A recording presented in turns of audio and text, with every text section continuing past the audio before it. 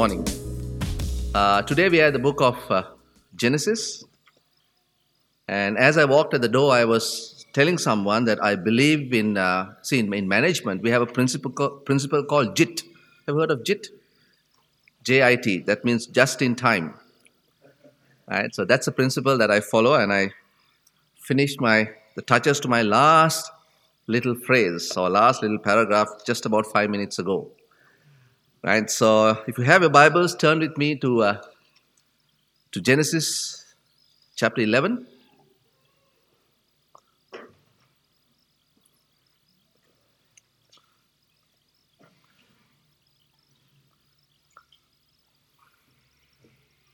Well, my boss told me that when you start working, the business of life gets to you. And so last week I had a 6-day work week, which finished yesterday. And that's what business does get to you. But still, I thank God that He enabled me to finish this little portion. And we are going to look at the call of Abraham. Right, the call of Abraham, and let's start with Genesis chapter 11. We looked at the dispersion. And that was the Tower of Babel that Philip went through last week. And so today let's start off with chapter 11, verse 27, and we go on till chapter 12, verse 9. And this is what it says. This is the genealogy of Terah. Genealogy of Terah. And you know who Terah is. Terah is the father of Abraham. So Terah begat Abram, Nahor, and Haran. And Haran begat Lot. And Haran died before his father Terah in his native land in the Ur of the Chaldeans. Then Abram and Nahor took wives. The name of Abraham's wife was Sarah, and the name of Nahor's wife Milcah, the daughter of Haran, the father of Milcah, and the father of Iscah. But Sarah was barren, and she had no child. And Terah took his son Abram and his grandson Lot, the son of Haran, and his daughter-in-law Sarah, his son Abram's wife, and they went out with them from Ur of the Chaldeans to go to the land of Canaan. And they came to Haran and dwelt there. So the days of Terah were 205 years, and Terah died in Haran. Chapter 12. Now the Lord said to Abraham, get out of your country and from your family, from your father's house, to a land that I will show you, and I will make you a great nation, and I will bless you. And make your name great, and you shall be a blessing, and I will bless those who bless you, and curse him who curses you. And in you all the families of the earth will be blessed. So Abraham departed as the Lord had spoken to him, and Lot went with him, and Abraham was 75 years old when he departed from Haran. And then Abraham took Sarah, his wife, and Lot, his brother's son, and all their possessions that they had gathered, and the people whom they had acquired in Haran. And they departed to go to the land of Canaan. And so they came to the land of Canaan, and Abraham passed through the land to the place of Shechem, as far as the terebinth tree of Moreh. And the Canaanites were there in the land. Then the Lord appeared to Abraham and said, to your descendants I will give this land. And there he built an altar to the Lord who had appeared to him. And he moved from there to the mountains east of Bethel. And he pitched his tent with Bethel on the west, and I on the east. And there he built an altar to the Lord and called on the name of the Lord. So Abraham sojourned, going on still towards the south. Now in this study, I'm not going to speak on the genealogy of Terah. Except to state some very intriguing facts about this genealogy. So I'll not go much into it, but state some facts that I'm sure many of you would have gathered by now. If you look at this, you can see that Abraham married his half-sister, right? Which means the daughter of his father, but not the daughter of his mother. So Abraham married his half-sister, Sarah, and Nahor went one step worse, and he married his niece, Milcah. Right? So this is what you see in the genealogy of Terah. So Abraham married his half-sister, and Nahor, his brother, married his own niece, Milcah. Now you might ask me this question, is this permitted in the scriptures? I know if I ask my kids about it, they have all sorts of things to say. But is this really permitted in the scriptures? The scripture does not really talk about it except after the Exodus, after the children of Israel came out from Egypt and came in to the land and was walking towards the land, that Moses instituted some laws. And in the Mosaic law, there's clearly defined boundaries as far as marriage between close family members. And you can read that in Leviticus chapter 18. So if this incident took place after the Mosaic law, it would not have been permitted in the scripture. So that's one intriguing fact to note. And that is why later on in the life of Abraham, you can see that Abraham declared to Abimelech, for example, that Sarah was his sister. So he was not lying, but he was telling a half-truth. Right? Another intriguing fact for you to consider is to figure out the actual age of Terah. And this is what I did when I did a small mathematics or arithmetic. Now you can figure out here that Terah died at the age of 205 years. And we notice that in verse 32, chapter 11. So just remember, the scripture says that Terah died at the age of 205 years. And then Abraham departed from the land of Haran at the age of 75 after his father's death. Now, assuming that Abraham departed soon after his father's death, that would have made Terah 130 years old when he gave birth to Abraham. Not when he gave birth, but his wife gave birth to Abraham. Now, this clearly contradicts what the scripture says in chapter 11, verse 26, where Terah lived 70 years and begat Abraham, Nahor, and Haran. Now, in my opinion, if Terah was anything more than 100 years when he begat Abraham, that itself would have been a miracle. Why? Because Abraham considered himself just too old at the age of 100 to have a son. We can see that in the later chapters. Now, I'm sure there are answers to these intriguing facts.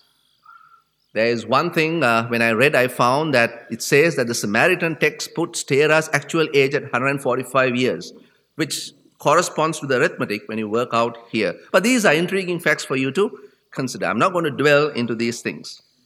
But the important thing for us to notice is the transition that we see from chapter 11 to chapter 12. And this transition is very, very significant. Why? Because in this transition, God clearly marks out and narrows his plan of salvation for all mankind. And that is why it is so significant. The transition from chapter 11 to chapter 12. Now, when you read this, it is just stated as just a matter of fact. But when you look at it from a biblical span and worldview and a biblical point of view, it's very, very significant, this transition. And the salvation plan for all mankind starts out in chapter 11, verse 31, with a call to Abraham to leave his ancestral home, to go out of his father's family and go to the land of Canaan. And when you read chapter 12, verse 1 to 4, you get the impression that this call to Abraham to leave his ancestral home, to leave his family, came when he was in Haran. However, we know that this is not the case. Why? Because if you read Acts chapter 7, verses 2 to 4, when Stephen, the first martyr of the Christian church, began his defense in front of people, what did he do? Well, he mentioned there in Acts chapter 7, verses 2 to 4, that the call of Abraham to get out of the land happened when he was in the Ur of the Chaldeans, in the land of Mesopotamia, not in Haran. Now, the Ur of the Chaldeans, as I said, is in Mesopotamia. It's the same region where the Tower of Babel was built, and that was what we looked at last week. Philip looked at that. The Tower of Babel was built there. It was a center for idol worship. And from that region came the great dispersion, where God dispersed the people by scattering them. And also from that region, God initiated the beginnings of a nation. The beginnings of a nation through which the Savior would be born. And that is what happened in the regions of Mesopotamia. I always wondered as to why Abraham took a northward journey, right, from the Ur of the Chaldeans to Haran. Why he could have easily taken a westward journey? Now, one thing that you must understand or realize that during his time, the time of Abraham, Walking long distances, especially through wilderness and desert, puts you at risk when you run out of water. And that's something that you need to understand. And many who travel long distances prefer to stay close to streams of water. And in this case, you can see that Abraham stayed quite close to the river Euphrates. And that's how he landed at Haran and reached there. Now, we do not know for how long that Abraham actually stayed in Haran, but by what we read in verse 5, you can see that Abraham would have stayed there fairly a long time, for quite some time, because in verse 5 it says that he stayed there long enough to gather possessions. He stayed there long enough to gather slaves and servants. And it was there that his father Terah died. And from Haran, he probably would have walked a distance to Jordan and then followed the river Jordan until he reached the land of the Canaanites. And that was Abraham's trip. The call of God took him from the Ur of the Chaldeans to Haran, and from Haran to the Canaanite region. A total distance of over 1,700 kilometers. Now, God's instruction to Abraham was very clear in chapter 12, verse 1. What was it? Get out of your country, from your family, and from your father's house. That was God's instructions.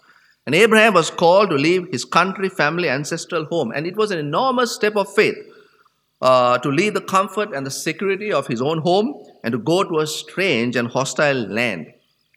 Right? It was an enormous step of faith. And Abraham heeded God's call by faith. And that is why in Hebrews chapter 11, verse 8, we read that by faith, Abraham obeyed when he was called to go out to the place which he would receive an inheritance. And he went out, not knowing where he was going. It was an enormous step of faith. However, one thing that struck me was that in verse 4, tucked in verse 4, we see that Abraham compromised God's calling by taking his nephew Lot with him. And that is what we see in chapter 12, verse 4, where it says, So Abraham departed as the Lord had spoken to him, and Lot went with him. And Lot went with him. Abraham's step of faith was compromised to some extent by disobedience. And we know from history that this has had a very long-term consequences for the nation of Israel. Why? Because we know that through Lot and his two daughters, two sons were born to Lot, Ammon and Moab. And out of Ammon and Moab came the Ammonites and the Moabites, occupying most of the northern and the middle regions of Jordan today. Right? Now, if you go to Jordan and fly from here to Amman, and that's the capital of the Ammonites, and up in the northern region we have the Moabites. And that's where you get Mount Nebo. And that's Jordan today. And it has always been, they have always been a constant threat and a thorn to the sides of the children of Israel. So it's true that Abraham was a man of great faith, yet at times he compromised and disobeyed with disastrous consequences. Now, when you read about men of great faith in the scriptures who at times compromised and disobeyed the Lord, they had to face consequences of their disobedience. We see that time and time again in the scriptures. Moses, for example, disobeyed by striking the rock. He was supposed to speak to it, but he struck the rock. And because of that, God did not permit him to enter the promised land, but he only saw the land of Canaan from the top of Mount Nebo. Even though Abraham disobeyed God God did not withdraw his grace and his promises. He kept his divine covenant with Abraham and his descendants. So God's covenant with Abraham was not a conditional covenant. It was an unconditional covenant of God. And that's something that we need to understand. Now, one thing I would like to stress here is that the divine idea of this divine unconditional covenant emerges not only in chapter 12 here, but it actually emerged in chapter 6 right up to chapter 12. And in a sense, these chapters 6 to 12 are important foundational chapters of the entire scripture or the Bible.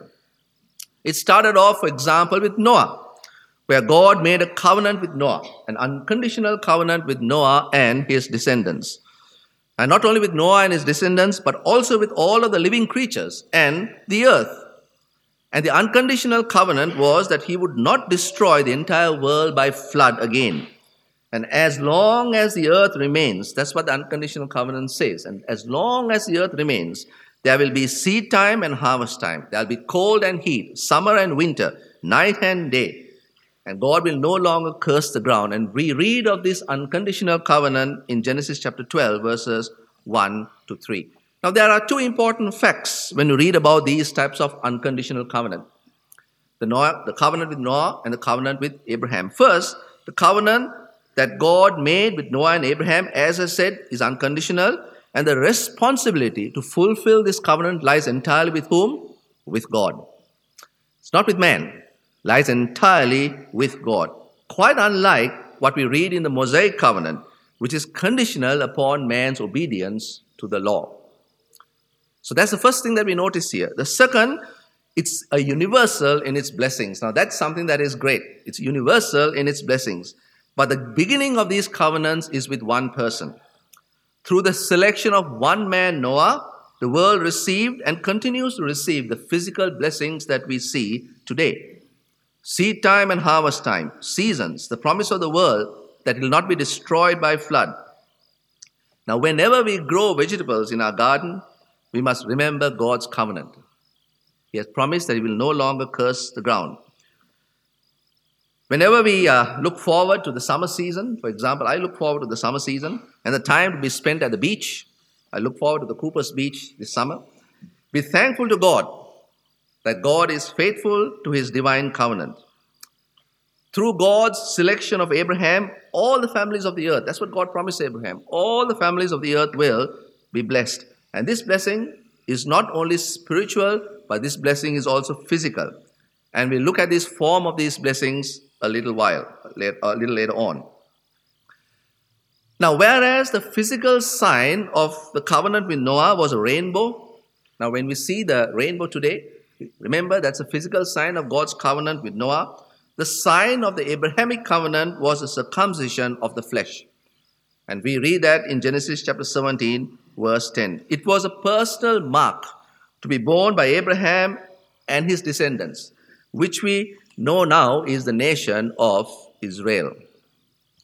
Now, because God marked out Abraham's descendants, we also see a shift in the way Satan tries to hinder the purposes of God. Now, that is something that was very clear when you read through the scriptures.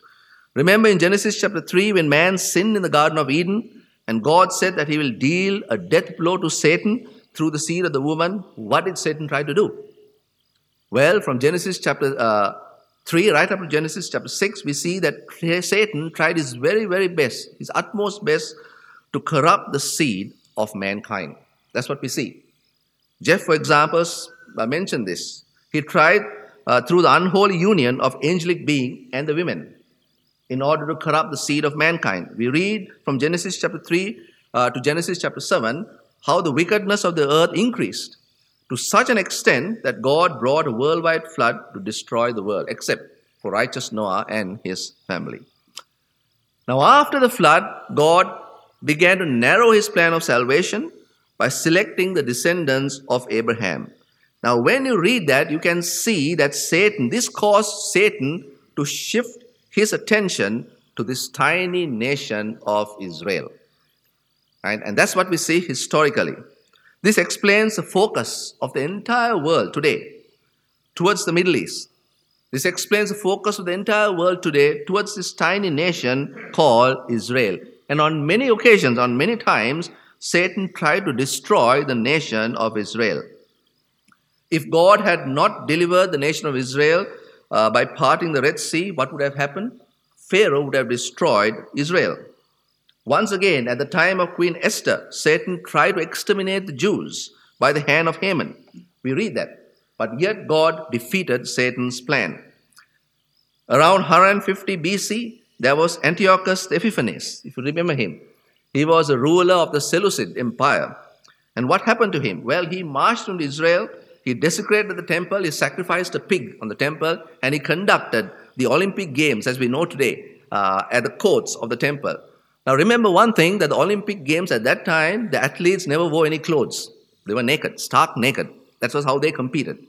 And in that sense, he really desecrated the temple. And he was, in fact, a picture of the Antichrist to come, who will set up his image in the temple in the middle of the tribulation period. And it was through Judas Maccabeus, if you read through history, who led the revolt that overthrew Antiochus Epiphanes. And here again, it was the hand of God that protected the nation of Israel. Then again, in more modern times, in AD 70, we see that Jerusalem was completely destroyed by Titus, the Roman general. And the Jews were scattered right across the world, never again to be a nation for over 2,000 years. And Satan thought that he can deal a death blow by exterminating millions of Jews during the Holocaust, only to see the nation of Israel miraculously coming up as a nation once again in 1948, after 2,000 years ago. Today we see, for example, Hamas in Israel. Hamas's focus is to exterminate all Jews from the face of the earth. That is Hamas's focus. They are very explicit about it. And we are also aware of the plans that the Iranians have to build a nuclear bomb. For what? Well, the express focus of destroying the nation of Israel. So Satan's attention on this tiny little nation will be constant. It will not abate. Why? Because of the Abrahamic covenant. Because of that. Right? It will not abate. He'll know that. He knows that God's blessings to all the nations rest on this tiny little nation of Israel. Now, let us examine what this divine covenant is all about. And we read of this divine covenant that God made with Abraham in chapter 12, verses 2 to 3. And I'll read it out to you again. It says, I will make you a great nation. And I will bless you and make your name great. And you will be a blessing. I will bless those who bless you. And I will curse him who curses you. And in you, all the families of the earth shall be blessed. Now, when you look at this Abrahamic covenant that God made with Abraham, the question we should ask is this: is this covenant fulfilled today? Is it really, really fulfilled today? For me, the simple answer is a yes and a no.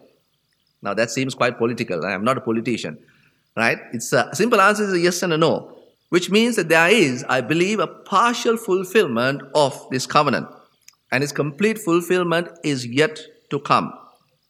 In my opinion, it will take place during the millennium kingdom. Now, the Abrahamic covenant, as we read here, is a covenant of blessing.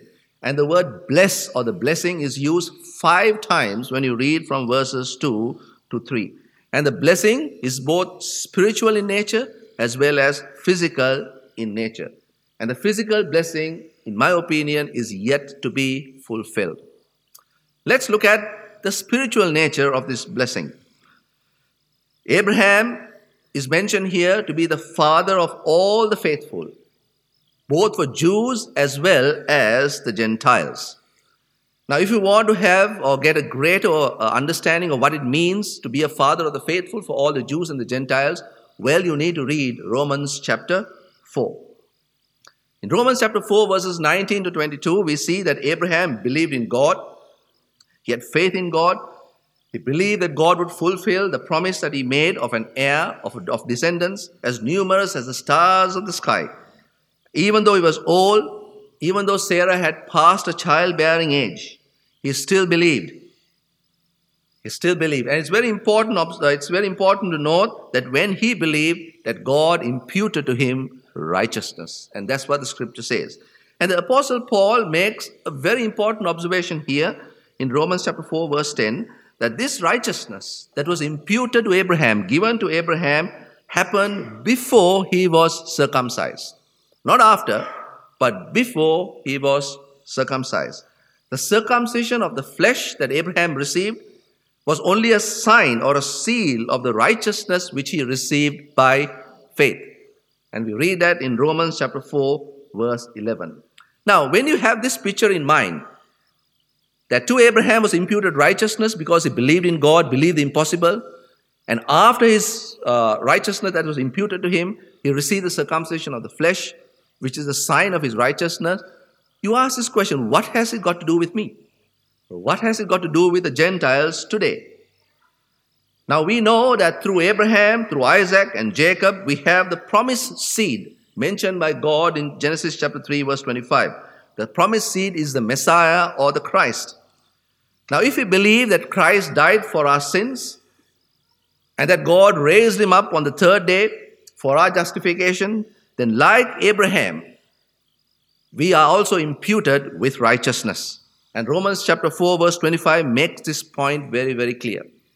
The moment we trust in Christ as our Savior, the moment we believe that he was raised for our justification, then we are given the righteousness of God.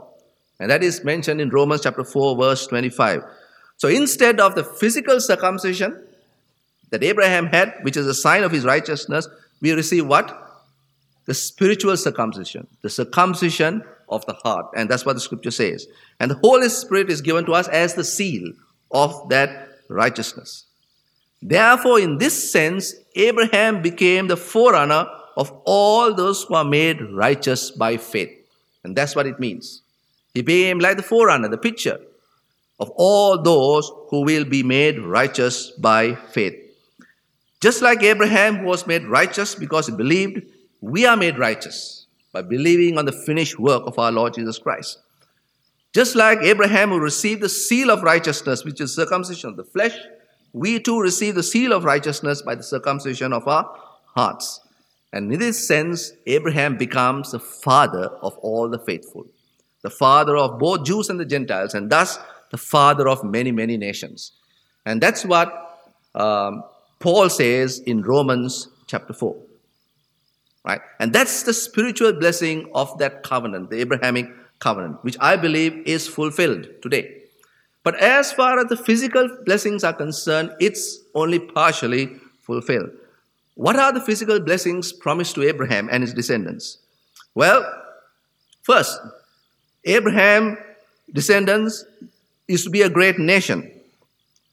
Is Israel a great nation? The descendants of Abraham, their name is supposed to be great. Is it upheld as a great nation today? Is Israel as a nation being looked up to today? That's the question we have to ask ourselves. Are all the portions of the land that God promised Abraham in Genesis chapter 15, verses 18 to 22, verses 18 to 20, is it possessed by Israel today? For me, the answer to all of these questions is not yet. No, and not yet. Israel, by all accounts, is detested by many nations, right? And anti-Semitism runs very, very high today. I've even come across believers or Christians, especially those who work in the NGOs. I know, for example, one lady who works for the NGO. She was a former CEO of the World Vision and now works for CBM International, and they work in Gaza. She goes and works in Gaza. Right? And the suffering that she sees in Gaza, she puts it fairly and squarely and blames it on Israel, although she's a believer who knows the Lord and loves the Lord. Anti-Semitism runs very high throughout all the world that we see today. Israel is detested. The current campaign against Gaza by Israel only adds to the hatred that the world has against Israel. If you look at the television today, all the television shows is the suffering, the killings of innocent children and men and women in Gaza. And that's what is shown today. And there are anti-Jewish protests all over the world, and it's growing day by day. Now, the question I'm going to ask you today, is Israel morally right in their campaign against Gaza? Well, if you want to come and have a chat with me, let's do it after the meeting. But are they morally right in their campaign against Gaza? I don't want to answer this question right now, but simply state the very sad fact. I am grieved by the loss of innocent lives from both sides of the divide. Right? Although we see some of the nations who curse Israel brought low by God, it is still not fulfilled to its fullest. Because God says in Genesis chapter 12, verses 2 and 3, He will bless those who will bless Israel. He will curse those who will curse Israel. No exception.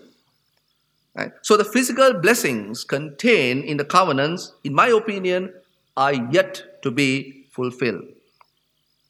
We see, for example, Israel being occupied by the Palestinians in the West Bank and right in the Gaza Strip. Large portions of the land that we currently see in Jordan should rightfully belong to Israel. You know that? The promise of the inheritance to Abraham in Genesis chapter 15, it is yet to be fulfilled. It was only in the time of Solomon, King Solomon, that Israel's had or Israel had rule of the entire land, but not now. So when you survey these facts, you begin to understand or realize that the physical blessings that God promised Abraham in Genesis chapter 12, verses 2 to 3, are yet to be fulfilled. Right? Although spiritually we are the sons of Abraham, who is the father of the faithful, physical blessings still remain to be fulfilled. When will these physical blessings be fulfilled? Well, I believe that it will be fulfilled during the time of the millennium kingdom. I say we, and I place you and I in this category because I strongly believe from the scriptures we will be a witness of this millennium kingdom. We will be a witness of this fulfillment of the physical blessings for the nation of Israel. Jerusalem, as the scripture says, will be the center for world government, will be the center of world worship. We read that in Ezekiel chapter 45. And the nation of Israel will be highly exalted at that time. And as the song goes, and as the scripture says, it will be the head and not the tail. It will be above and not beneath. If we read in Isaiah chapter 2, verses 1 to 3, and this is what Isaiah says of that day. The word that came to Isaiah, that Isaiah the son of Amos saw, concerning Judah and Jerusalem. What did Isaiah see? Now it shall come to pass in the latter days, that's the millennium kingdom, that the mountains of the Lord's house shall be established on the top of the mountains, and shall be exalted above the hills, and all nations from all over the world shall flow to it. All nations. Now you get a semblance of that when you go and visit Israel today. Right? You get all nations coming and just to visit the historical site. But here, it will be a flow of all nations to Jerusalem. Many people shall come and say, "Come, let us go to the mountain of the Lord, to the house of God of Jacob, and he will teach us his ways, and we shall walk in his path. For out of Zion shall go forth the law and the word of the law from Jerusalem." It is during this millennium kingdom that Israel as a nation will be exalted and will be a great nation, as God covenanted and promised to Abraham. The physical land will be greatly expanded. Ezekiel chapter 47, verses 13 to 33 tells us that. And from the temple in Jerusalem will flow a river.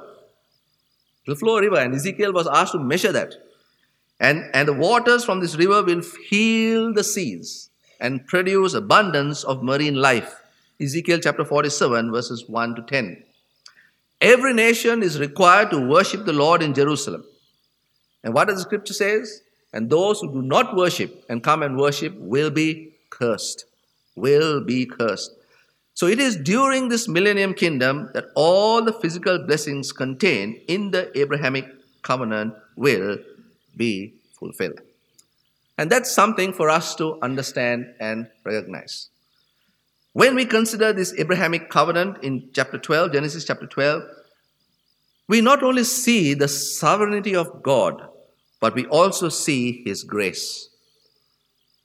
Right? It's a wonderful combination of the two. When God called out Abraham, he made an unconditional covenant with Abraham, so that through Abraham there will be both a spiritual blessing to all the families of the earth, Jews and Gentiles alike, and they also will be a physical blessing for all the families of the earth. And we see from Genesis chapter 12 right up to Acts chapter 12. It's a wonderful thing when you read the scriptures. Genesis chapter 12 to Acts chapter 12. We see how God deals with the nation of Israel and forms the nation of Israel. But from Acts chapter 13 onwards, what we do see? We see the blessings flowing to all the other Gentile nations. Primarily through the work of the Apostle Paul, the apostle to the Gentiles, spreading across all nations, both Jews and Gentiles. And we sit here today, recipients of God's wonderful grace. Right? You and I, each and every one of us who are seated here, we are recipients of that wonderful grace of God. We can look forward to tomorrow knowing that we will be witnesses of these wonderful physical blessings.